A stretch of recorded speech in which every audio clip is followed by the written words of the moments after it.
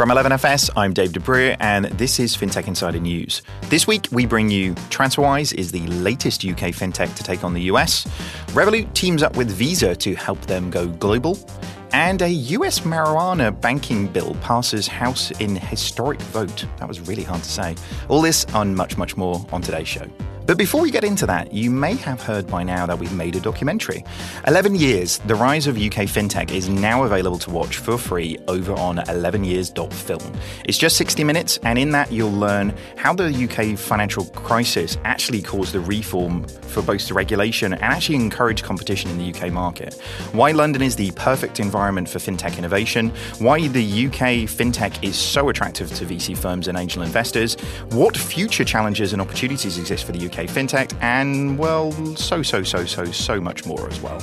Check it out over on 11years.film and share it with all of your friends. I mean, I've said to people, just share it with your mum so they'll know what industry you work in. So go ahead and do that. All right, let's get on with the show. Welcome to episode 363 of FinTech Insider, recorded in our brand new studio, in our brand new office. This is so cool. Today I am joined by my colleague and co-host, Leda Glyptis. How's it going, Leda?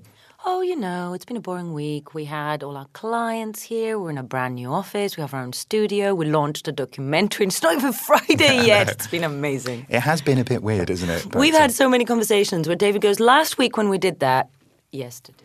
I have to say, I mean, we moved into the new office on Saturday. I felt rather intimidated, I'm not going to lie. It's like, it takes me like a long time to like walk to your desk now. It's kind of weird, but it's very, very cool, isn't it? It's amazing. All right, as always, we are not alone. We're joined by some awesome guests. First up, and making his debut, we have John Eric Setsource, who is the VP of Identity and Innovation at Signicat. How's it going? Pretty good. Tell us a little bit more about the company before we get underway. Okay, so Signicat is a qualified trust service provider. Mm-hmm. We deliver services to banks to help them with the identity journey, from onboarding, authentication, and signatures, to make sure all this is handled in a good way. Cool. I mean, most big organizations have that problem, right? Exactly. I mean, most problems are identity problems.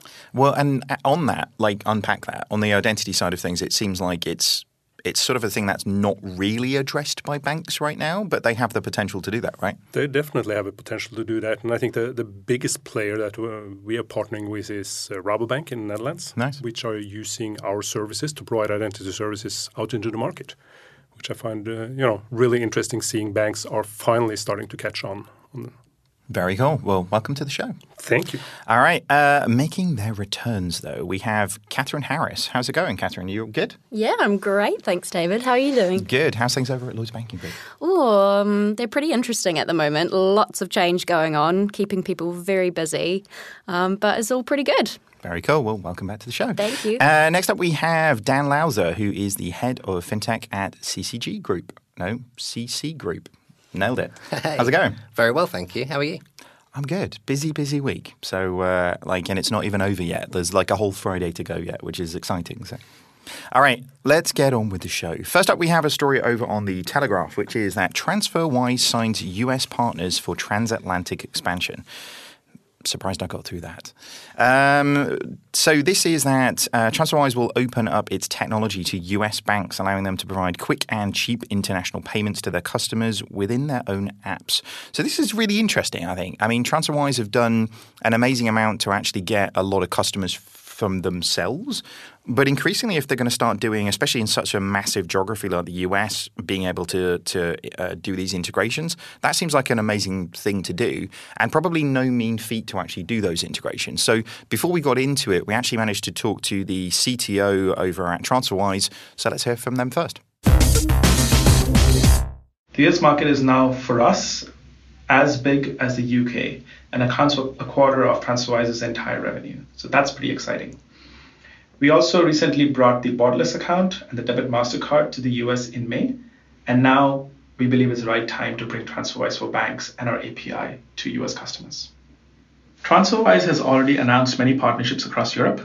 We're already working with Monzo, who runs the international payments through us, Bunk in the Netherlands, and 26 in Germany. And as we have expanded our US rails and our US product, we think the opportunity is right. to bring this API offering to our customers and their customers in the US. All three companies, Novo, Stanford Credit Union, and us, share a common vision to modernize an outdated financial system and provide a fair and transparent banking experience for consumers and businesses. So working together was a natural fit all around. Stanford Credit Union wanted to significantly update the existing infrastructure in response to the growing member demand for access to the best cross-border payments experience. Price, transparency, and speed were the key requirements, so TransferWise was a natural fit from their broad standpoint. We're super excited to have launched in the US.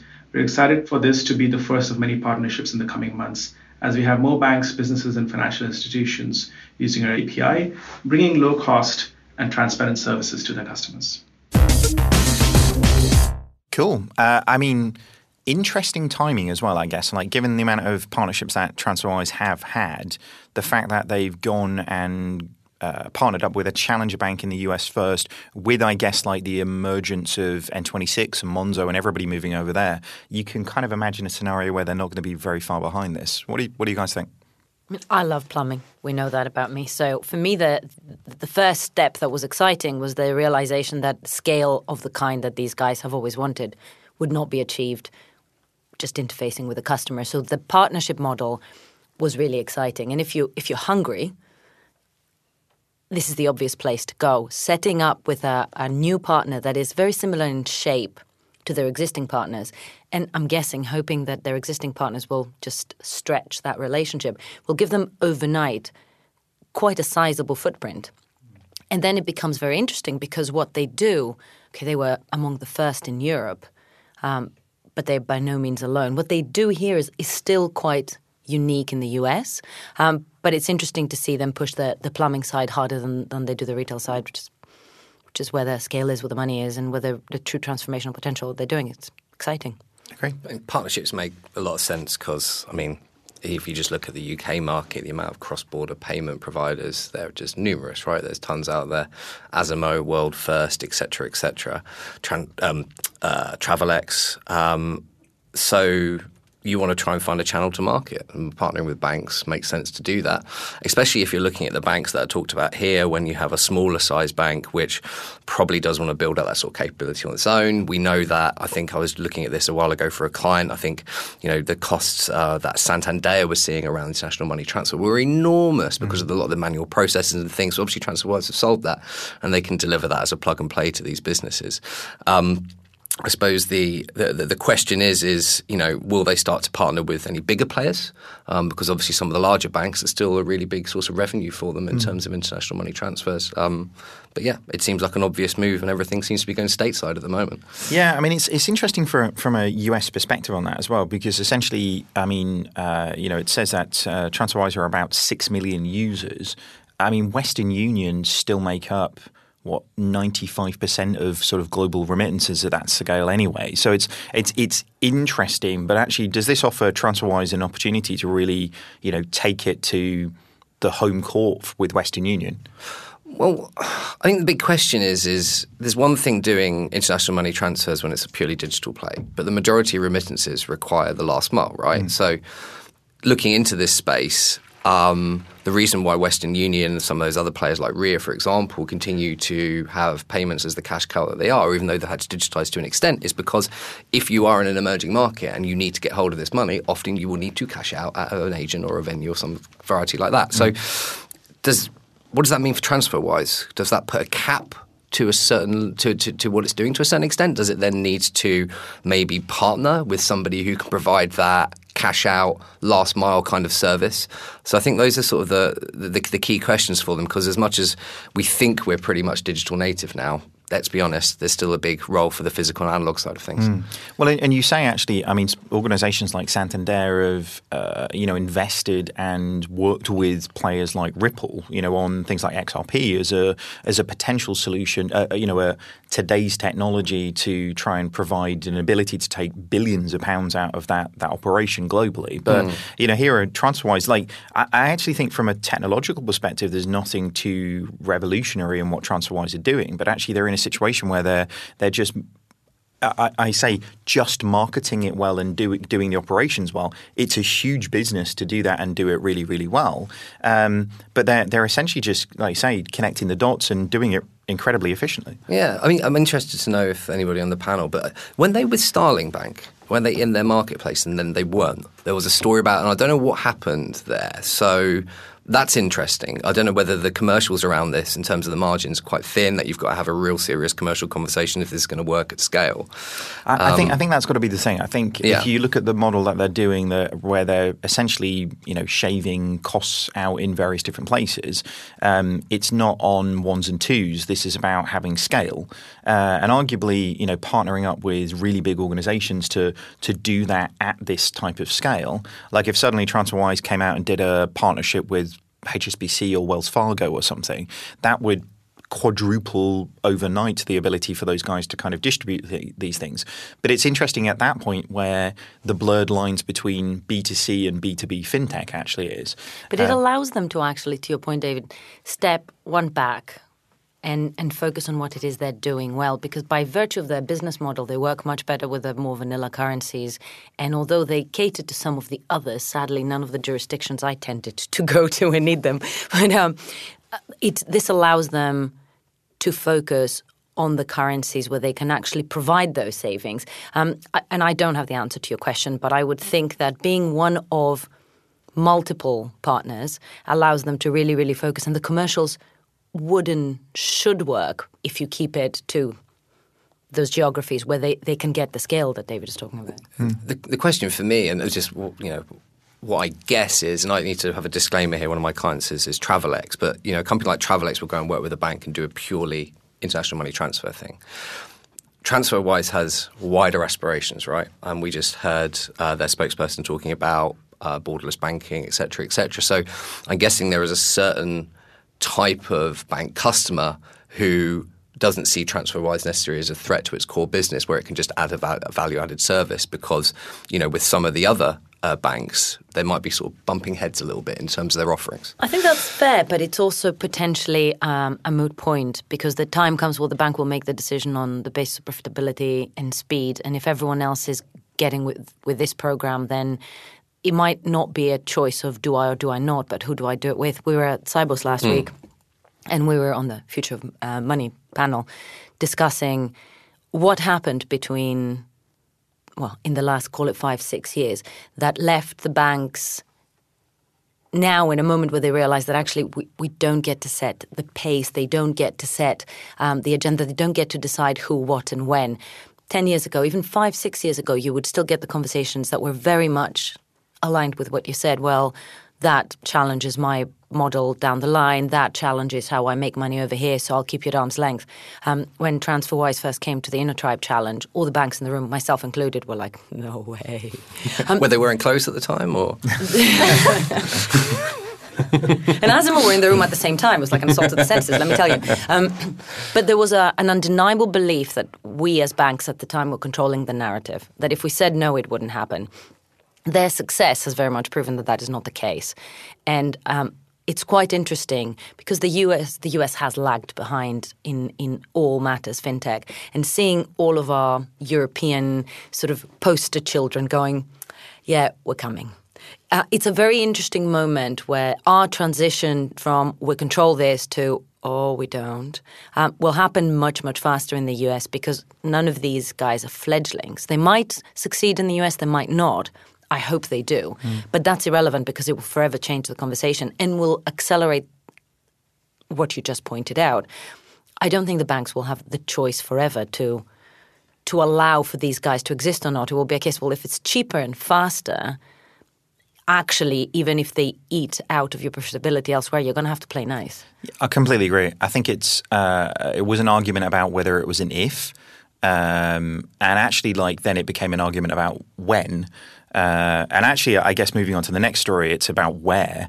So actually, the next story over on FinTech Futures is Revolut reveals new agreement with Visa to help push their global expansion. So this is Revolut has made a new agreement with Visa to expand its businesses into 8 new countries. So they're pushing into Brazil, Japan, Russia, the US, Singapore, New Zealand, Canada, all by the end of the year.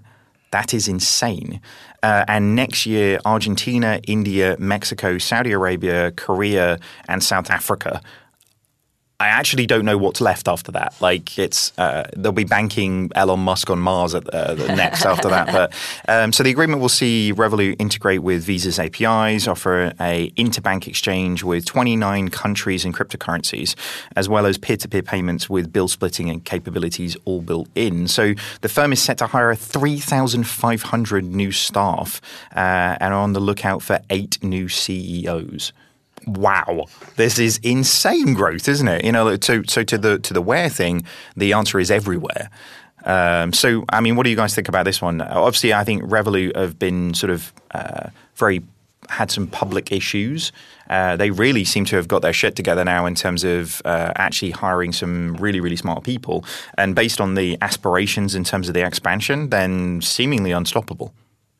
What do you think? But I mean, for a bank to succeed, they need to have trust. I mean, the core business is the trust issue, right? And as you said, there's been some bad news around it. And, with the core element of what they're doing, the KYC story, which is, really important.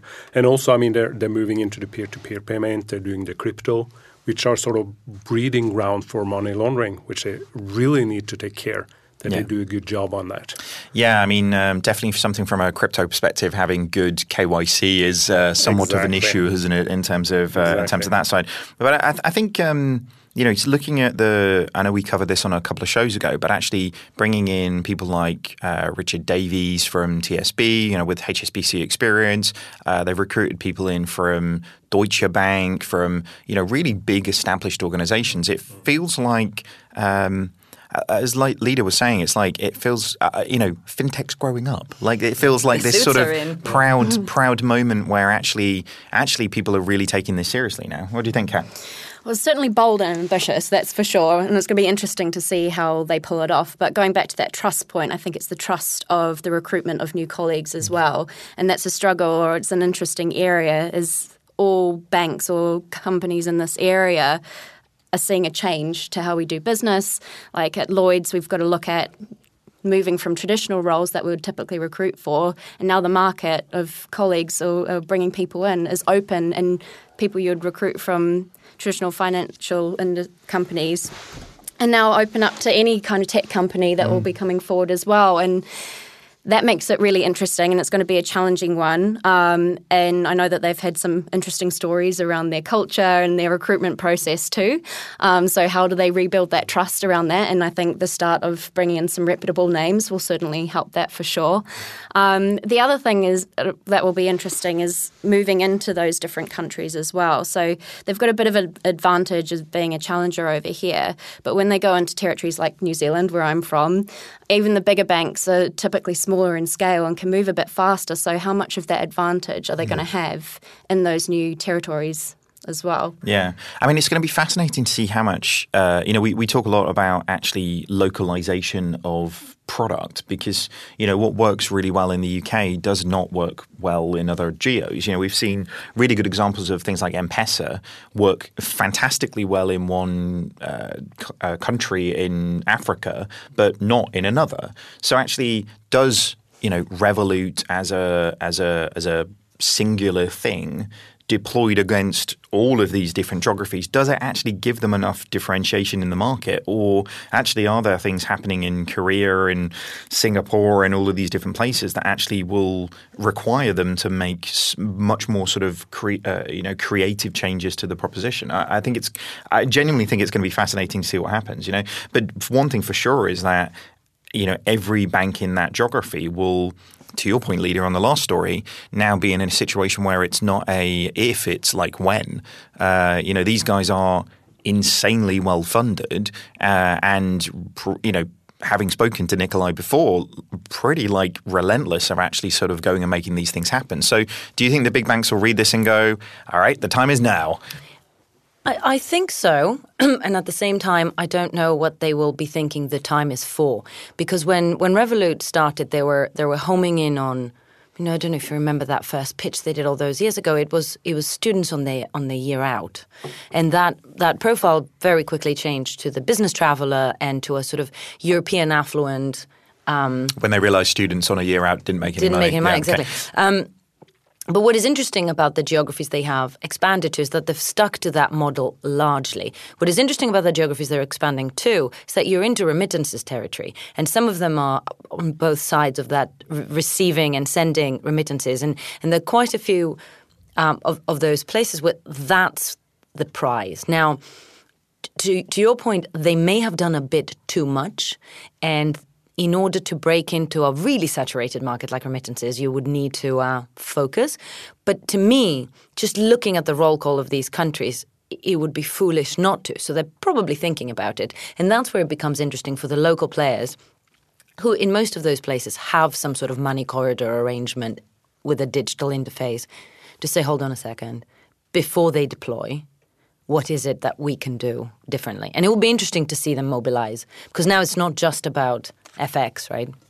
India stands out there, doesn't it? I mean, in particular, it's a market which is dishing out banking licenses to new players. It's got isn't there the national payments infrastructure called UPI. UPI, right? Check out Nikhil Kumar's interview on FinTech Insider. Well, there we go. And Paytm is pretty dominant as well. That is I remember working with a mobile money company years ago when M-Pesa was working, and the CEO there said that they'd have to always think so seriously about India because it's such a heterogeneous market, just given it's just one country, and there's just such a variety of different flavors of payment companies and banks there. They are so deeply ambitious. It's amazing. Is the flip to this story as well? So much of fintech has been based on a foundation of MasterCard. Is this actually really Visa kind of stepping up to the plate in terms of actually everything that's going on? Because if you look at the early days of fintech, it was the partnerships that MasterCard did that really created a prepaid card that Monzo did, or how Starling kind of initially got to market as well as Tide and Coconut and kind of all of the players that we really know. Is this them really looking at actually how they fuel ridiculous amounts of scale in it, that actually in all of those different geographies gives them the credibility within that ecosystem to do something different? I think Visa have clearly caught up with MasterCard from a sort of a payments card scheme supporting fintechs, challengers, neos. MasterCard, as you said, was way ahead, especially in the UK. Every prepaid product, F3s, all those sorts of guys. It's all MasterCard. Now Visa's caught up. And I think I'm not sure whether Visa helps provide Revolut some legitimacy in those markets. At the end of the day, they're just the card scheme, the card issuer. But I don't know. They did get Zlatan to do a advert with Revolut, didn't they? That was pretty fucking cool. Did they? I missed that entirely. I'm really disappointed. Nobody else see that? Was that? It was. Thank you, Laura. Did you have a moment you thought, did I dream exactly. this? Did I make that up? But no, producer Laura backs me up. Thank you. Yeah, but Visa, it's a win-win, right? They get to show off their fintech chops and at the same time, work with an organisation that's going to be pumping payments across 29 currencies and at least 8 markets in the next year. So it's an interesting one, though, right? Because there are 3 layers to this. One is the message they send to the geeks, because we all know that there was a latency issue right at the beginning. It wasn't just a willingness issue, but also a latency issue for the businesses that had the option between the card schemes. MasterCard was just a little more robust. So this is definitely Visa saying that was then, we fixed it because look what we're taking on. But does it matter to the man on the street, to your point? No, but acceptance does. And in quite a lot of those places, one card scheme is better than others. I honestly, like I say, it doesn't matter to my mum. But actually, if I was starting a fintech in one of those geographies right now, then actually it matters to them, which is actually how the reaction that happened with MasterCard was, how did you make that happen so quickly and get that to market? Which is why then they were on every plastic. So, if this is essentially fintech ecosystems that are flourishing in a similar way that what happened here, which was terrible English, back in 2010, in London, and we're seeing that in all of these geographies, maybe this is smart for Visa to kind of sow those seeds, essentially. Absolutely. And India has the most mature public good API infrastructure in the world. But the other places on that list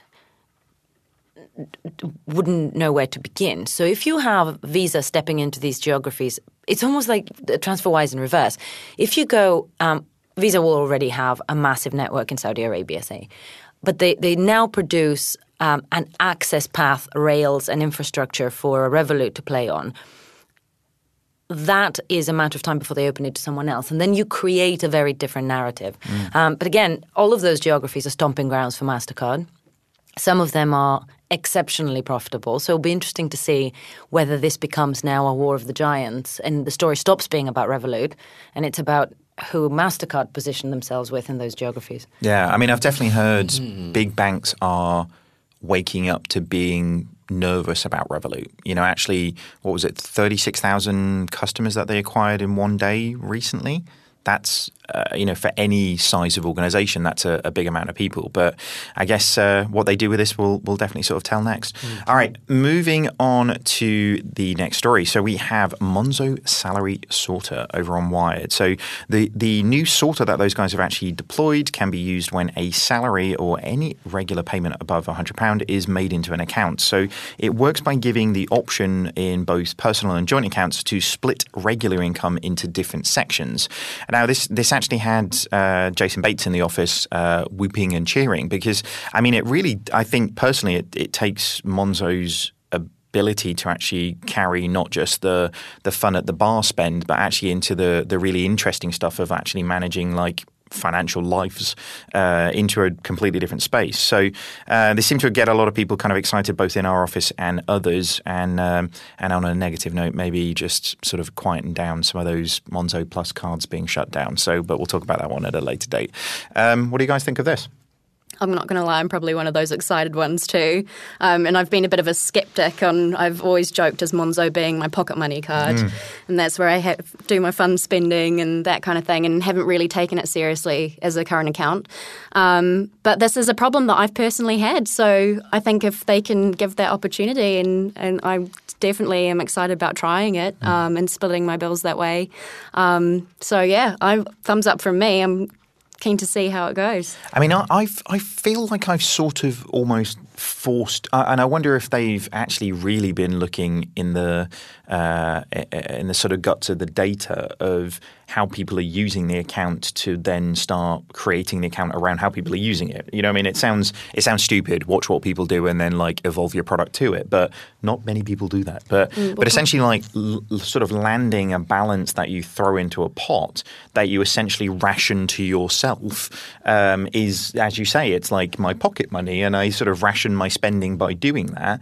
But it just gives you a sense of control and like a balance and a backstop to actually just having all of your money in your current account, right? You know what I love about it?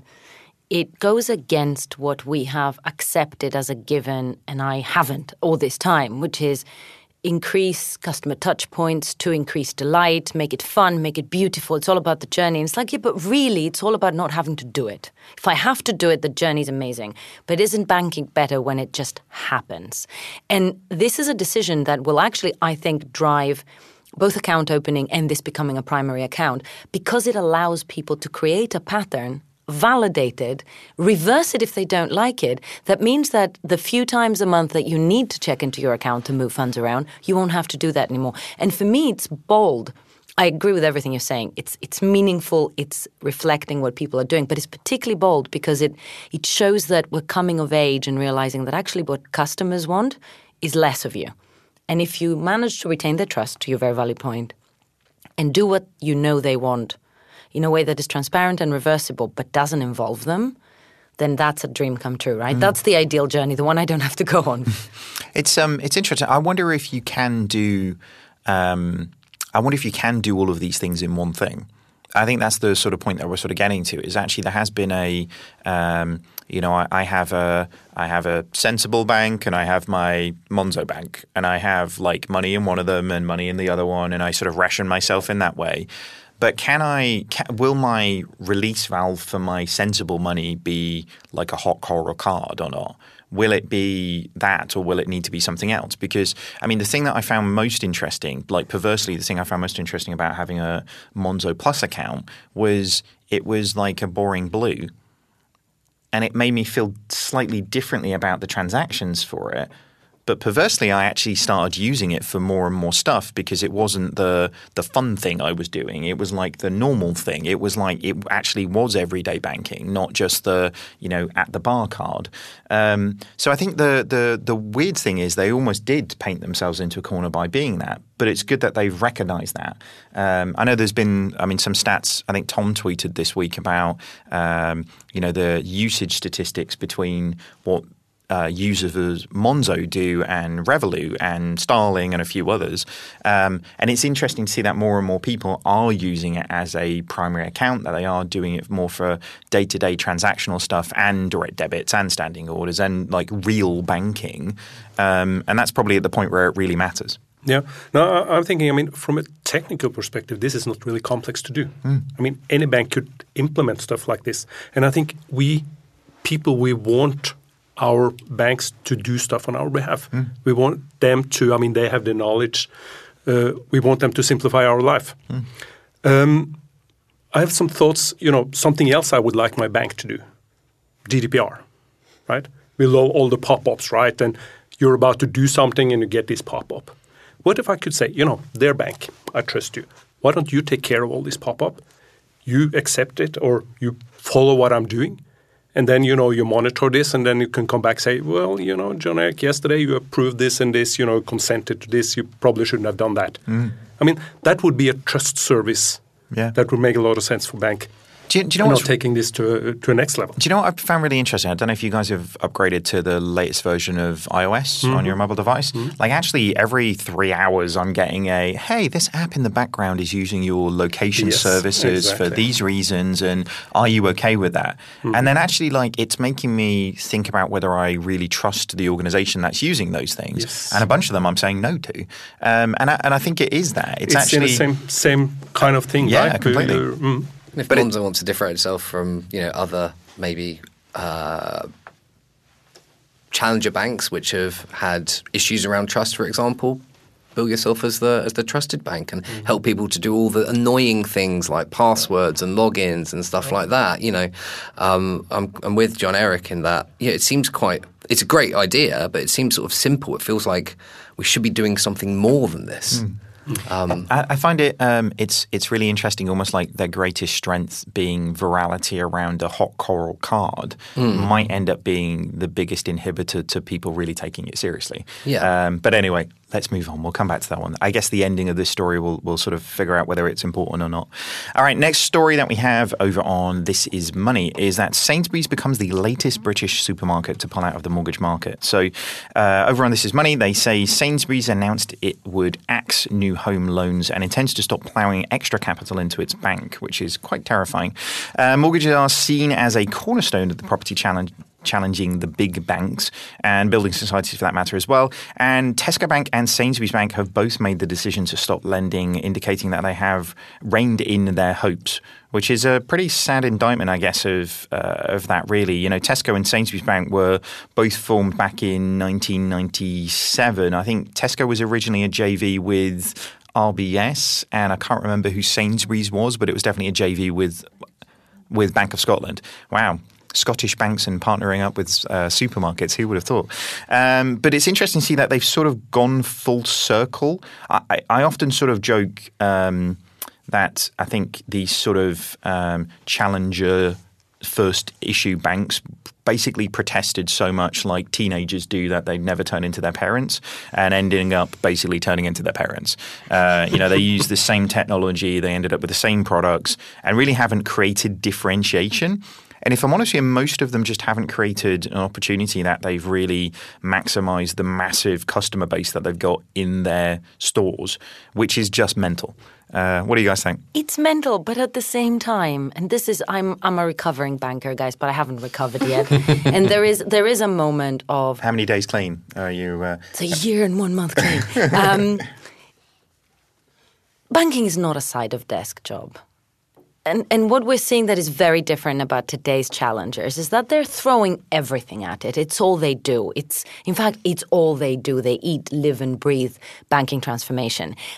And although those banks were absolutely run by separate teams and there were separate legal entities and all the good stuff, the reality is that businesses roll up to a certain set of decisions and a certain set of mentalities. And whenever you speak to people who were or are working in those banks, they will joke about being a supermarket first, but it's not a joke. I think the fundamental signal that this sends to me is the realization that it's not easy and it's not glamorous and it's definitely not a side business. And if you can't give it all you've got, you can't compete with the big boys and you can definitely not compete with the incumbents. So you might as well focus on selling soup. I mean, I wonder if they didn't do it in 1997 but did it in 2019, whether the outcome would be fundamentally different. Because essentially, I mean, between 1997 and now, technology has been, revolutionized and commoditized kind of in a similar cycle, right? But wouldn't you, if you were doing it today, wouldn't you have gone down a seamless experience for your shoppers that included transactions and potentially POS lending and potentially bridging loans and potentially, funding for legal advice because your shopping suggests you're going through a divorce? And we know the data is, like the New Economic Foundation issued some very, very interesting data that is held by the supermarkets. But that wouldn't have been side of desk. That would have been going in depth with the thing you currently do. And I think that dilution is what we see here, that it's actually too hard to do all these things and transform these two businesses at the same time. I mean, perversely, like you say, it's banking definitely isn't a side hustle, right? And actually, I mean, Tesco Metro have got so many locations in so many places. In a world where actually banks are shrinking from the high street, they actually have the potential to create that sort of relationship there. But it is weird that actually what they've done is they've created another silo within their organizations rather than really taking what the startups don't have, which is distribution, but that they do. Yeah, the best branch network. But isn't the challenge often in they say they're going to digitize the services. And what they do is take their manual processes and they put a digital layer on top of that, right? Which doesn't help a lot. What we saw, one of the first use cases in Norway was Bank ID. I mean, everybody has the Bank ID which identifies you. That was actually a computer store. And they wanted to offer consumer finance. And the question was, well, how do I know who you are? Bank ID. So then the consumer used Bank ID to identify himself and sign off the loan. It was a pure digital process. You got the money, you got the TV you couldn't afford, right? But you're building off a home base, right? And I think what you said, David, makes a lot of sense. A lot of the challenger banks looking to partner with the post office, right, to allow for cash out and distribution. And it should be a smart move from a Tesco's or a Sainsbury's in terms of we've got physical locations. Yeah. And what a lot of people need at the moment is physical access to financial services. And physical locations with cash in them already and probably an ATM in store as well. So that, I don't mean people taking money out of the ATM, but actually somebody's bringing money to put it in the ATM. So they actually have all of the operation around it already incredibly efficient.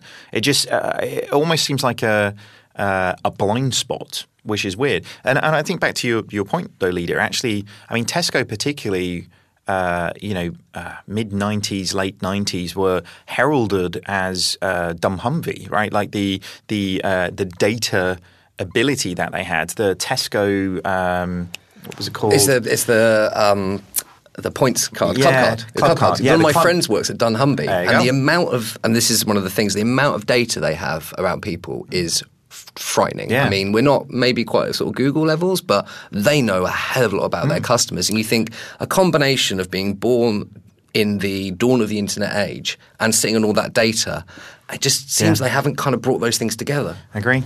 Well, sad. I guess time will tell, see what they do next. But all right, on that note, we're going to fill up our drinks. We'll be back for part 2. Today, customers are demanding greater value from financial services. They expect more agility, innovation, and security than ever before. Most financial institutions are held back by the shackles of closed legacy systems that limit transparency, block innovation, and ignore customers' demands. Finastra has a bold vision to unlock the potential of people and business. They've created a platform for open innovation in the world of financial services with FusionFabric.cloud. Their solutions span retail, transaction lending, and treasury and capital markets, on-premise and in the cloud. Start your transformation journey today with Finastra. Welcome back to FinTech Insider from 11FS. All right, let's get on with the next part of the show. So next up, we have a story over on Finextra, which is PayPal gets Chinese payments license. So PayPal has become the first foreign firm to get a online payments license in China after buying a 70% stake in a name I cannot pronounce, which is super interesting. PayPal CEO Dan Schulman says the People's Bank of China has approved the GoPay acquisition, and the deal is set to close out in the fourth quarter. So PayPal becomes the first foreign company to enter the Chinese market 2 years after Beijing promised to be opening up in terms of allowing foreign organizations to actually to come in.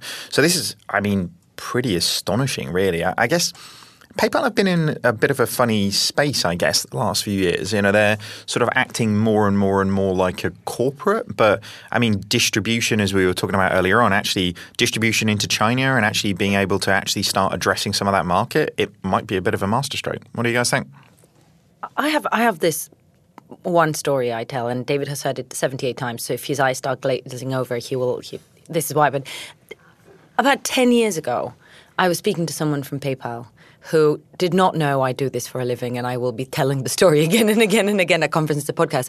But they were saying that they had reached pretty much saturation point of their current market, and their only real growth was people getting, born. The real footprint growth just was not there, and they had to find diversification, this and that.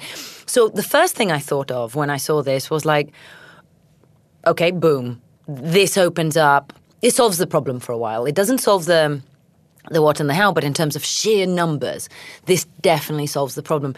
The second thing I thought, and maybe that's how my brain works, like, what did you do to get it? The acquisition makes sense because this is how China works, but I'm sure that the others who are still waiting tried that avenue.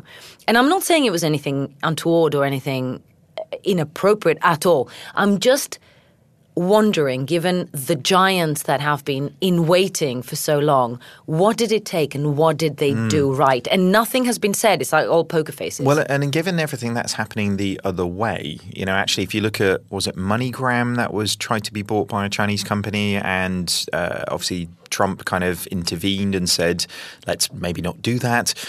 For a Chinese government to allow a US company to enter into the Chinese market in this way, like you say, there must have been amazing things happen in the negotiations around that deal. Don't do cards.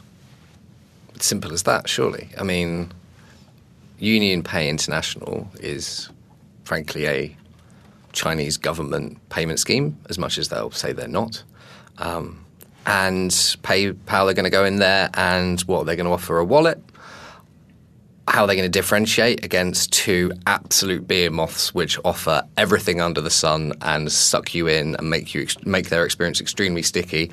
They'll offer Zoom maybe to do international money transfer, which the other guys don't have. But, where are they going to play and be different? And I think it's just because they're not going to go in there and compete from a card scheme perspective and not compete with UPI. And that's probably why Visa and MasterCard have had problems. Absolutely. And with the comfort that they won't get to do that because they won't be allowed. No.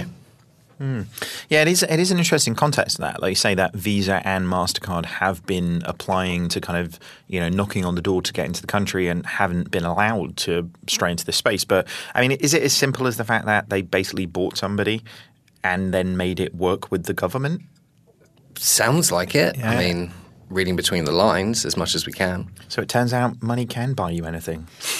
Good moral of the story there, boys and girls. All right, moving on. We have a story over on US News, which is marijuana banking bill passes in the House. Apparently this is a very historic vote. A measure to protect financial institutions that service cannabis companies became the first standalone marijuana reform bill to ever clear a chamber of Congress.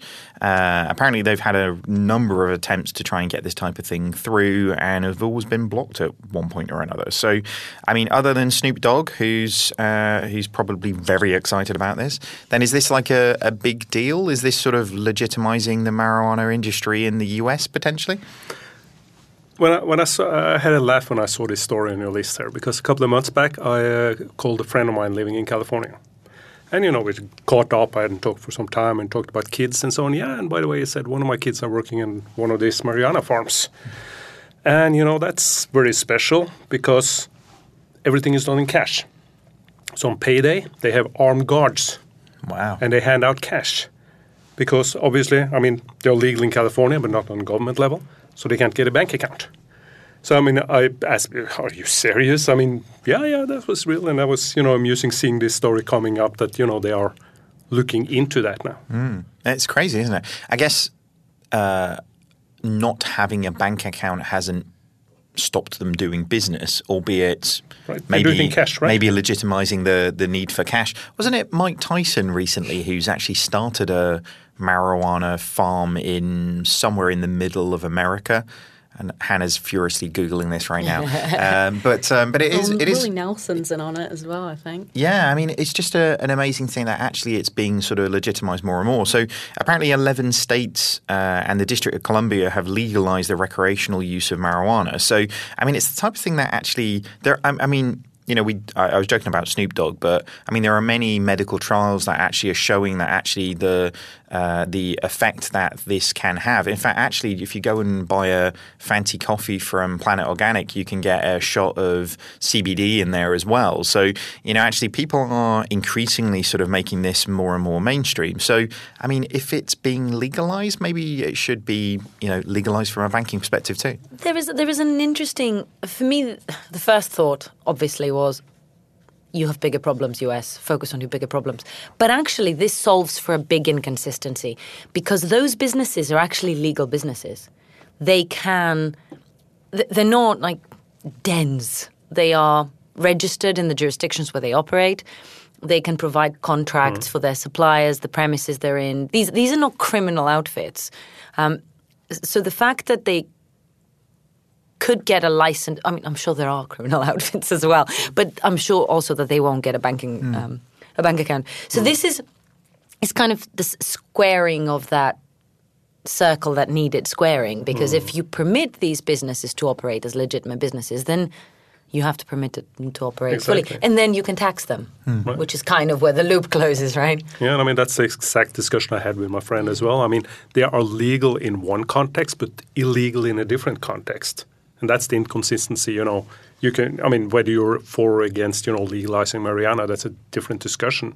But if you decide, okay, this is going to be legalized, well, then you need to go all the way and say you can also get a bank. And I guess is the interesting thing from a financial services perspective, that although actually at a state level it has been considered legal, at a federal level, then it's been considered illegal. Exactly. So you've essentially been told within the confines of, this country, it is not legal, but in this one small county, it is legal. It's like defining in Norwich I can do a thing, but in the rest of the country you can't. It's probably true that you can do a thing in Norwich. I can do all the things. But, and of course the problem is then the banks are federal, right? Yeah, and that's the thing. Actually, it becomes in a situation where the local and the broader geographical kind of context starts to sort of mess with what works and what doesn't. And actually, this isn't just something that affects obviously marijuana. We're talking about this, but the FinTech Charter, where it was basically launched to be much more proactive in the US for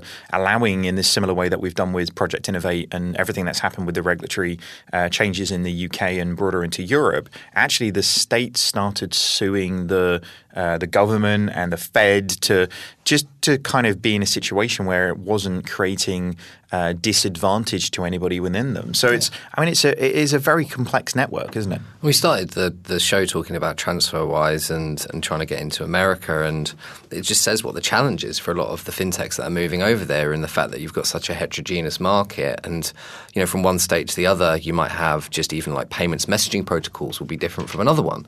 So it's very, very difficult to tackle that market when you've got this disconnect between what's happening at a state level and a federal level if you are in a scale business like TransferWise is when it comes to payments. So why is the US still a little bit behind everybody else?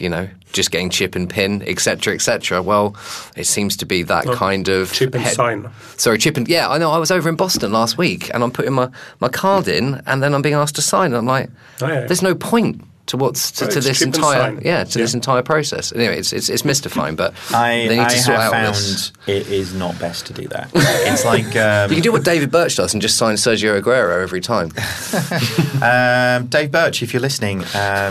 Norwich turned you over. And you wouldn't talk to me this week at the premiere because of it. Just saying.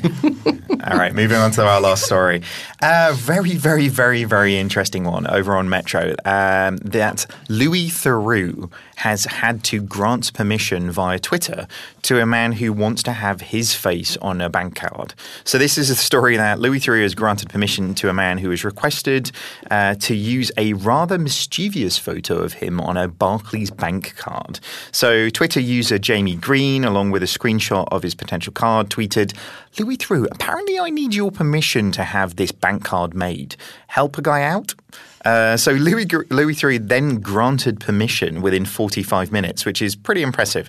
I have to say it's a very 90s vibe picture if you guys haven't seen it. I wouldn't call it mischievous. It's more sort of 90s dreamboat pose. It was, yeah. But, I mean, it's interesting that the thing that I took from this that I found most concerning is that a tweet is considered legal consent. Because essentially NASA's going to really hate me, who runs all of our legal side of things. So, actually, you've got to be really careful what you agree to on Twitter to a certain degree, right? But on the back of this, it's going to monitor your Twitter too. I know. Yeah, because, the onboarding process is not really good for Twitter, right? How do they really know? I mean, I have my Twitter account, but do Twitter really know my identity? No, they don't. Well, I mean, so I guess from Twitter's defense, what they would say is that Louis Theroux is a verified account. Exactly. And in order to be a verified account, essentially they have to go through an ID sense. But essentially it's just giving your passport, a scan of your passport to show that you are who you say you are, or at least that your name on your thing matches your name on your identification element. But in both instances, they don't validate the document. They don't see you face to face.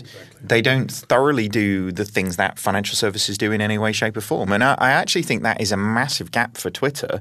A verified account being actually a truly verified source of identity might be a really interesting thing. And if Twitter come to us and want to verify identities, we'll help them. Well, the gauntlet has been thrown. But I would be very surprised if Barclays didn't follow this up with a thick wad of paper that would need to be signed for this to be bulletproof from a potential court case. And I would be equally surprised if Luther returned that paperwork around in 45 minutes, or indeed at all. Because imagine, you say, yeah, sure, do it, whatever. And then you get a DM from Barclays saying, give us a postal address because we have 78 pages of documentation you need to fill out. You might be less inclined to help a guy out. Yeah, I mean, I'll reach out to Jamie Green and see if he actually managed to get his card, I guess. And, get a cutaway on the show. Sounds good. We'll have him on next week. It's not new, though, is it? I mean, they've been doing personalised, put anything on a card for a long time now. I mean, I'm Barclays customers, at least 5 or 6 years, I'm sure I can remember you being able to personalise it. So the question is doing this sort of thing, does this help them to compete with the likes of Monzo and Coral and Starling with its bright green, etc.? Because those feel more tribal, right? That's part of being a bit of a tribe, part of a sort of a mutual recognition, not, hey, I've got a picture of Donald Trump on my card or something like that. That would be fun. You'd have no friends here right now. It would joking. I'm just joking. It would be a real statement at the It's actually Boris Johnson, as I said. Well, if you can get his permission. He's not busy at the moment. I'm sure it'll be fine. He seems to find it difficult to find other people's permission, doesn't he? All right. On that note, that wraps up this week's show. Thank you so much to our guests for joining us. Where can people find out more about you, Kat? So I've got my handle, which is I'm Catherine Harris. Probably LinkedIn and Instagram is the best place for me. And what's your handle on Instagram? Is it the same? Instagram, that's good. I think it is. I don't really check my Instagram handle. Just search Catherine Harris. There you go. All right, John.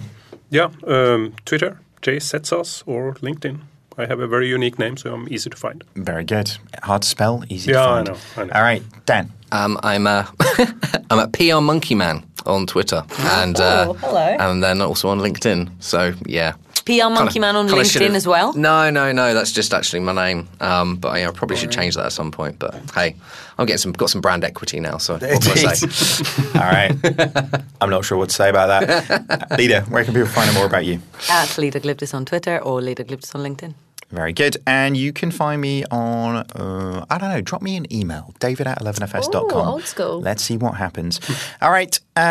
What do you think of today's stories? Let us know over on @FinTech Insiders or email us on podcasts@11fs.com. I hope this sounds sounding good. I think Alex is very impressed with this new studio. I'm just saying. Yeah, it's all been worth it. All the up move and all the changes, right? You've been enjoying this? 100%. Awesome.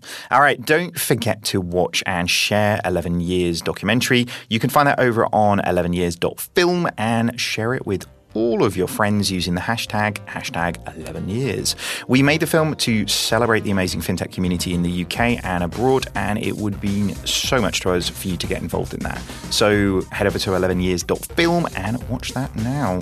All right. Thanks very much, everybody. See you next week.